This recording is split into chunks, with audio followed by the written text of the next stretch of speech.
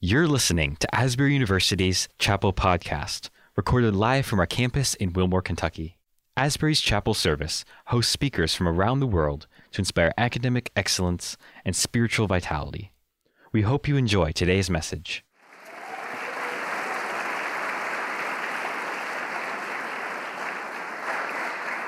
To Sarah, Greg, and Rachel, and all of the leaders here for the invitation to come back. Y'all are family, la familia, you know what I'm saying? Like y'all, we good, and it's good to be back and be a part of what God's doing. I've been in several spaces this week. I was in Houghton, New York, speaking at their Rooted Revival series. I'm here a couple days, and then I'm at Central Christian College in Kansas next week. And I overheard some things that have happened at Auburn University with 200 students being baptized and thousands coming to an event. God is doing something special. Amen. I see it from a macro level, but then God gives me the blessing of coming and also seeing at a micro level. So I'm thankful to be here. Last night we started kind of a short two-part series talking about questions that transform lives. Last night we talked about the question, do you want to be healed? Today we're going to deal with another question. And what I found about God is when God asks questions, it's not because he's confused. It's not because he doesn't have the answer. It's not because he needs our help to discover something. It's usually because he wants us to see something. He wants us to experience something. And sometimes what he wants is for us individually, but more often than not, it's what he wants for us communally. I'll never forget, I was at a conference and the speaker was like just speaking powerfully. And there was a guy who was behind me during the whole service who was just loud. I mean, he wasn't saying anything bad. He wasn't being negative, but he kept saying stuff like, preach it, brother. You on fire, brother. Tell it like it is, brother. Now, I come from a call and response environment. You can probably tell. But when somebody is in your ear like that for 30 minutes, I mean, it's a little distracting. And so at the end of the message, he says, I want you to turn to somebody and I want you to pray. And I'm like, I'm turning to my left, I'm turning to my right, I'm trying to find somebody in front of me. I am not looking behind me. And everybody had already grabbed somebody else, and I was like, oh, God, are you serious? And I turn around, and he was like, me and you. So we grab hands, he starts praying. I'm not really praying. I'm like trying to think to myself, Lord, when is this gonna be over? He says, amen, I say amen. I'm like, shh, thank God that's done. And then I turn back around, and I start feeling conviction. Shouldn't have treated this brother in Christ like that. And around that time, he starts tapping me on the shoulder, like, hey, bro, do you want to pray again? And so I turn around, I grab hands with this brother, and I start to really pray. And have you ever had a moment where you felt like God filled a room, where time stood still, and it was such a sweet presence of God that like he was weeping, I was weeping, people were laying on the floor in the presence of the Lord. And when it was all said and done, I turned around, I'm wiping my eyes, and he hands me his business card. He's like, we should stay in touch with each other. And come to find out, me and this brother have the same last name. True story. We start talking about our families and discover that we are distant cousins who have never met before. I tell you that story because sometimes like we are so consumed with what's in front of us that I almost miss the blessing that God had for me. And he had the courage to ask the question, do you want to pray again? I almost missed God's blessing because of the package it was wrapped in. Today we want to turn our attention to John chapter 4. John seems to suggest that when people believe in who Jesus is and he becomes the center of their lives, personal and communal transformation happen. And so as we turn now, John 4, beginning at verse 1, it says now. Somebody shout now. Now, Jesus learned that the Pharisees had heard that he was gaining and baptizing more disciples than John. Verse 2, although in fact, it was not Jesus who baptized, but his disciples. So he left Judea and went back once more to Galilee. Now he had, somebody shout had, we're going to come back to that in a minute. He had to go through Samaria. So he came to a town in Samaria called Sychar, near the plot of ground Jacob had given to his son Joseph. Jacob's well was there. And Jesus, tired as he was from the journey, sat down by the well. It was about noon when a Samaritan woman, somebody say woman, came to draw water. Jesus said to her, will you give me a drink? His disciples had gone into town to buy food. Will you give me a drink? Father, we know the flower fades, the grass withers, but your word stands forever. Speak into this moment, move me in the background, may you be at the forefront. Let the words of my mouth, the meditation of my heart be acceptable in your sight, O Lord, my strength and my Redeemer. Speak now, give us all the courage to respond in obedience. We pray this all in the matchless name of Jesus. Somebody shout, amen. This question doesn't seem to be a big deal on the surface. I mean, Jesus has been walking in the hot sun. I mean, it's the middle of the day. He's by a water well, but he has nothing to draw water out for himself. Seems simple enough, right? Not so fast. If we study this passage and its context, we know that verse 4 is problematic. It says he had to go through Samaria. Most Jews taking the same route made an effort to walk around Samaria. They did not go through it, even though it was the shorter route. So why did Jesus have to go through Samaria? Maybe he chose to meet this woman. Maybe this woman is important. I'm going to repeat a few things today. I'm going to repeat them over and over again so it's easy to remember. And my prayer is that it's kind of like that annoying song that you can't get out your head. You know what I'm talking about? Like the one you keep repeating, like, oh my gosh, what is the song? Can I get it out of my head? But I hope you'll remember these things that Jesus does. So the first thing I'll say to you is Jesus takes an unconventional route and he finds himself at Jacob's well. This is actually the well that Jacob gave to his son Joseph, it says. It is a place, watch this, an unconventional route, and it's a place of common ground. It's common ground between the Samaritans and the Jews. And so now we find this woman who has come out to draw water, and it's high noon. Why is she coming out at high noon? That's strange because most women come out early in the morning together, but she's out there by herself. She's different. She's maybe a social outcast and she doesn't seem to fit in with others, and we'll find out why in just a moment. So Jesus takes an unconventional route to a place where there's common ground with somebody who is different. And in the midst of it all, he asked her a simple yet profound question: will you give me something to drink? Now, the woman recognizes how odd and how problematic Jesus' question is. So watch what she says in verse 9. She says, the Samaritan woman said to him, you are a Jew and I am a Samaritan woman. How can you ask me for a drink? For Jews do not associate with Samaritans. Verse 10, Jesus answered her, if you knew the gift of God and who it is that asks you for a drink, you would have asked him and he would have given you living water. Now, Jesus here, he's breaking some rules. He's making things a little bit uncomfortable. I'll never forget, I was given a gift at Christmas by my in-laws one year, and I didn't know what it was. My wife got the same package. I think she knew what it was. I stripped open the box, and I opened it up, and it said something I'll never forget. It said, Snuggie. Now, I'm a 230-pound manly man, and there's something about the word Snuggie that just doesn't fit me. It just doesn't fit me. And so I hugged them, I put it back in the box. Oh, bless you, thank you for the gift. I'm like, what am I going to do with this? And so I put it up on the top shelf. I mean, the top shelf that nobody goes to in the garage unless you move in. You know what I'm saying? I put it up on the shelf. I ain't messing with that Snuggie. And so I go back in, but then there's one cool December afternoon, and I'm watching the game, and all of the blankets are upstairs. And I remember, Snuggie! Hey, I go up in the garage, I grab that box off the top shelf, man, I slide my arms in that thing. It is nothing but a robe turned backwards. That's all it is.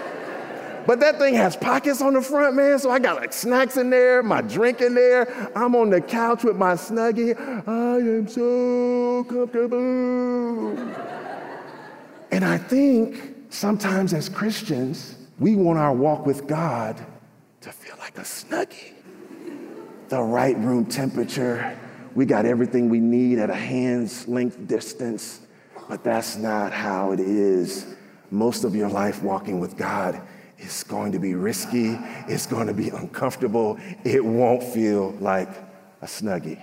And Jesus shows us because he's doing something unconventional. He's taking a risk. He is not supposed to be talking to this woman. He's not supposed to be talking as a man to this woman. He's not supposed to be talking to a Samaritan culturally. And lastly, he definitely is not supposed to mix vessels or drink with something that a Samaritan has drank from. Jesus is doing a lot right here. Jews typically hated Samaritans, and Samaritans hated them. There was a historical and cultural animosity. But Jesus takes this unconventional route to a place to find common ground, to talk to someone who is different, that he sees value in. And what started with one question about her water and a well turns into a theological conversation. Verse 11 says this, "Sir," the woman said, "you have nothing to draw water with, and the well is deep. Where can you get this living water? Are you greater than our father Jacob, who gave us the well and drank from it himself, as did also his sons and his livestock?" Verse 13, Jesus answered, "Everyone who drinks this water will be thirsty again, but whoever drinks the water I will give them will never thirst. Indeed, the water I give them will become in them a spring of water welling up to eternal life."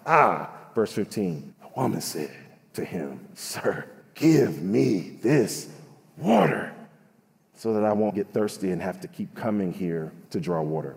Now, this woman, she could have walked away when she saw Jesus. She could have walked away when he started talking to her. She could have walked away when he asked to mix the vessels to drink from her cup. And she surely could have walked away when he gave these comments about living water and hers being temporary, when he didn't have anything to drink. But she stays engaged. She doesn't walk away.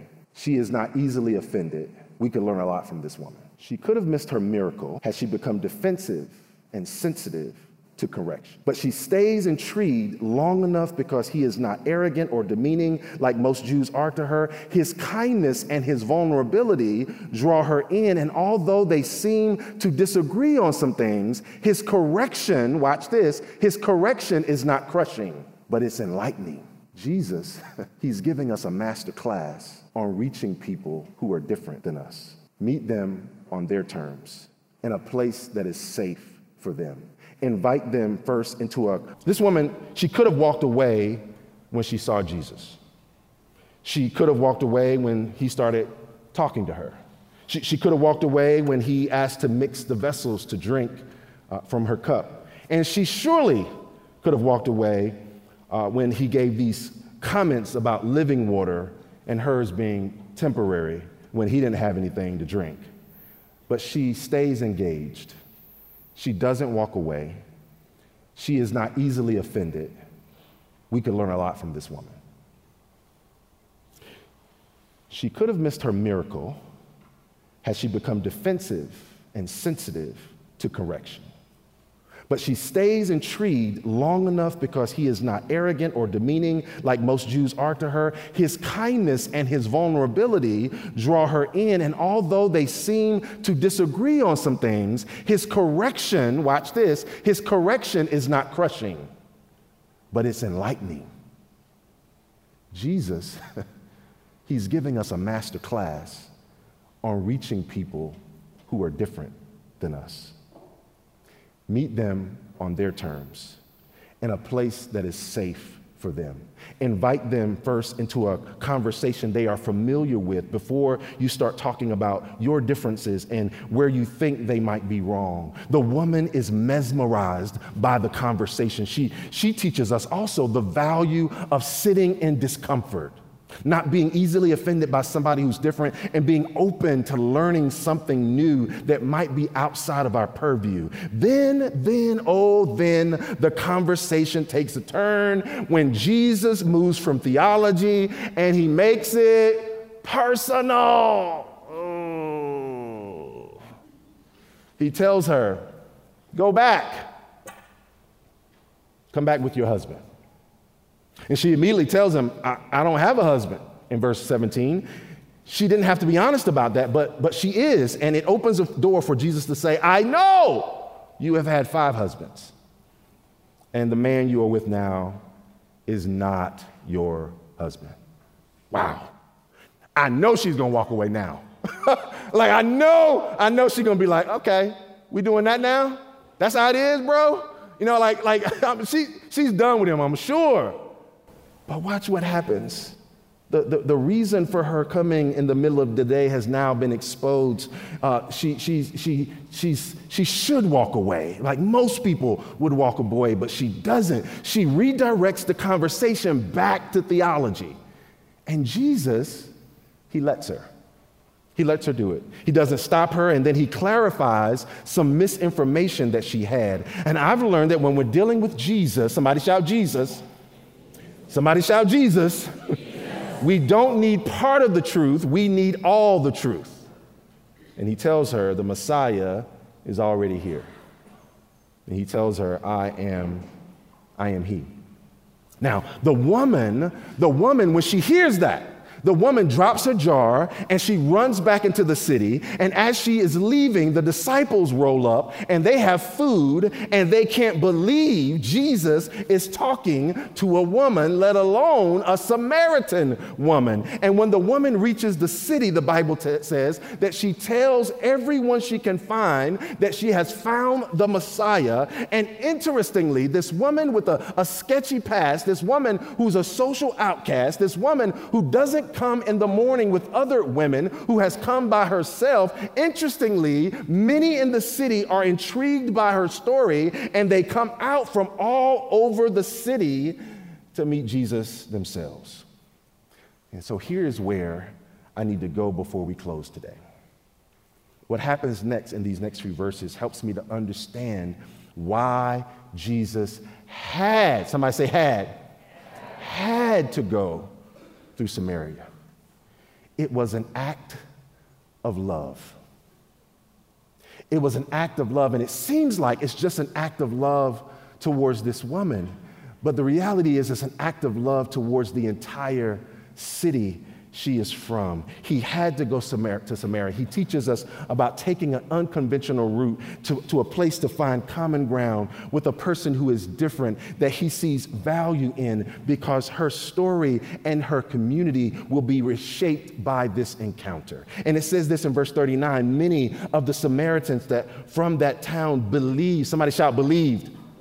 They believed in him, watch this, because of the woman, somebody shout woman's testimony. He told me everything I ever did. Verse 40. So when the Samaritans came to him, they urged him to stay with them, and he stayed 2 days. What?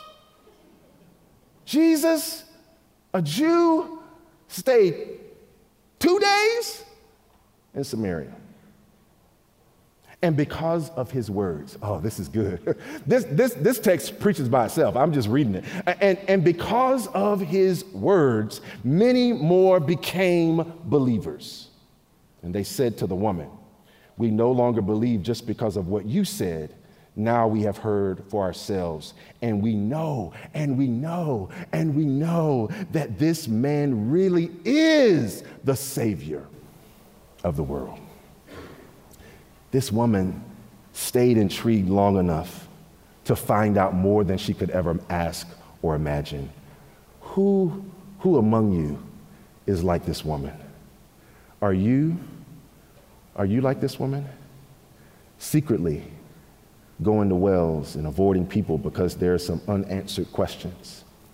There's some voids in your heart that only God can fill. But once this woman knew the truth, she became one of the strongest evangelists we see in the New Testament.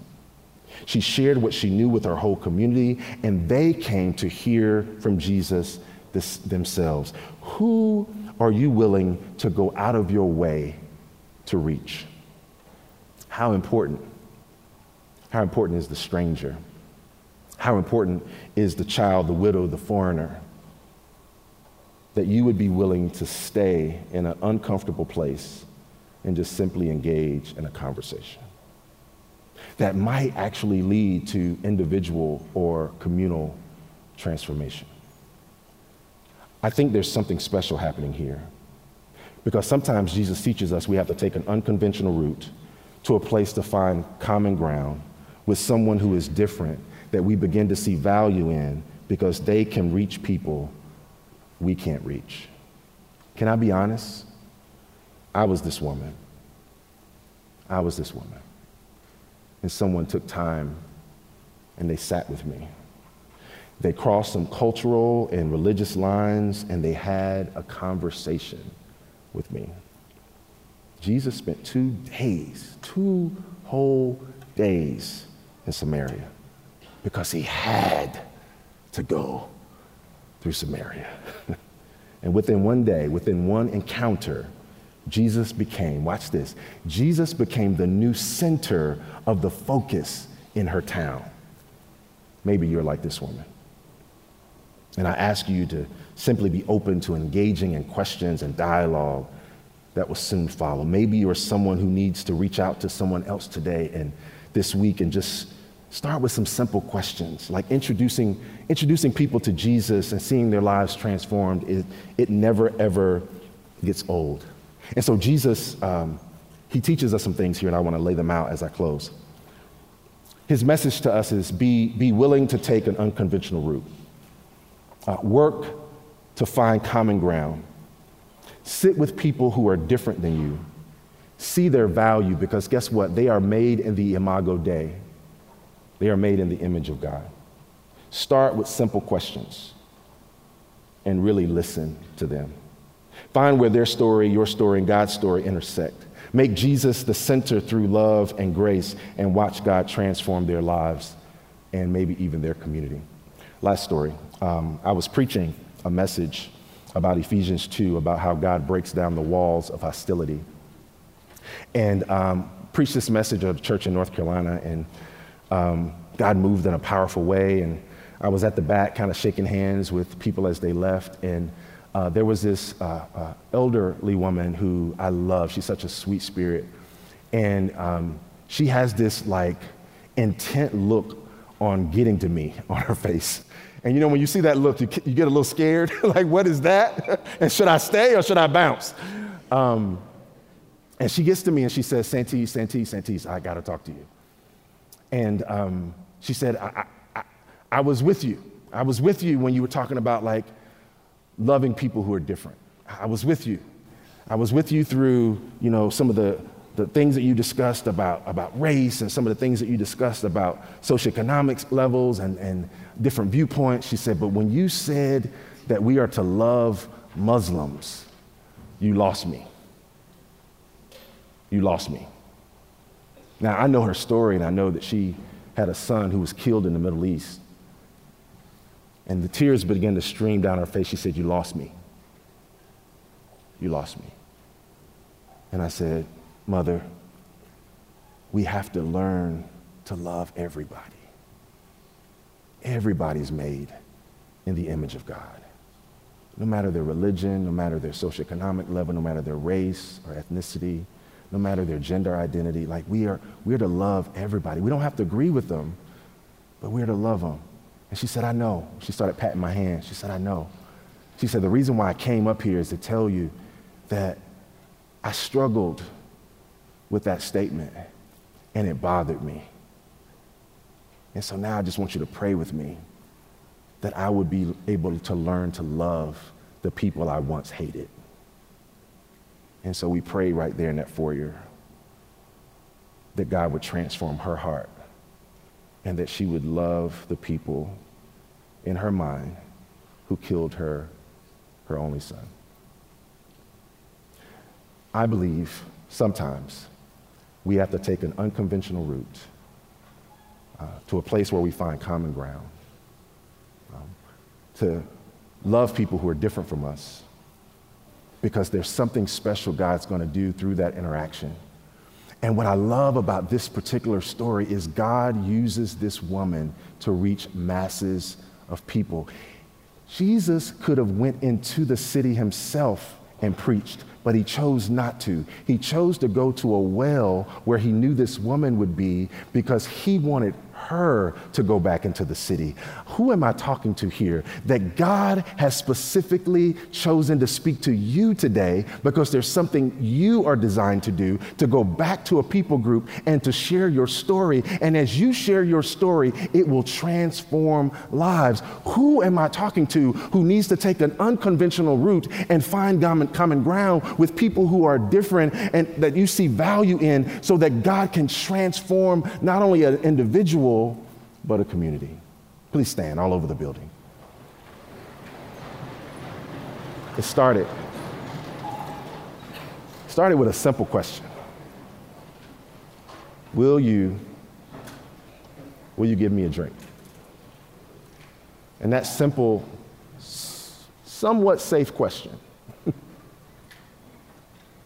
led to transformation. That city will never be the same. And it was so important that over 2,000 years later, we're reading about it. And it's transforming lives today. Father, in Jesus' name, thank you for this word. We know your word will not return void, but it will accomplish the thing whereto it has been sent. So as your preached word has gone forward, I pray, God, that you would minister to the hearts of those who've heard it, that you would help them to apply it to their lives, and that they would be able to share it with others. Do something special, just like you did with this woman, that would cause the ears of us to hear about it to tingle. We trust you with the results, and we commend all of this to the power of your grace. In Jesus' name, that the people of God say, amen. Amen.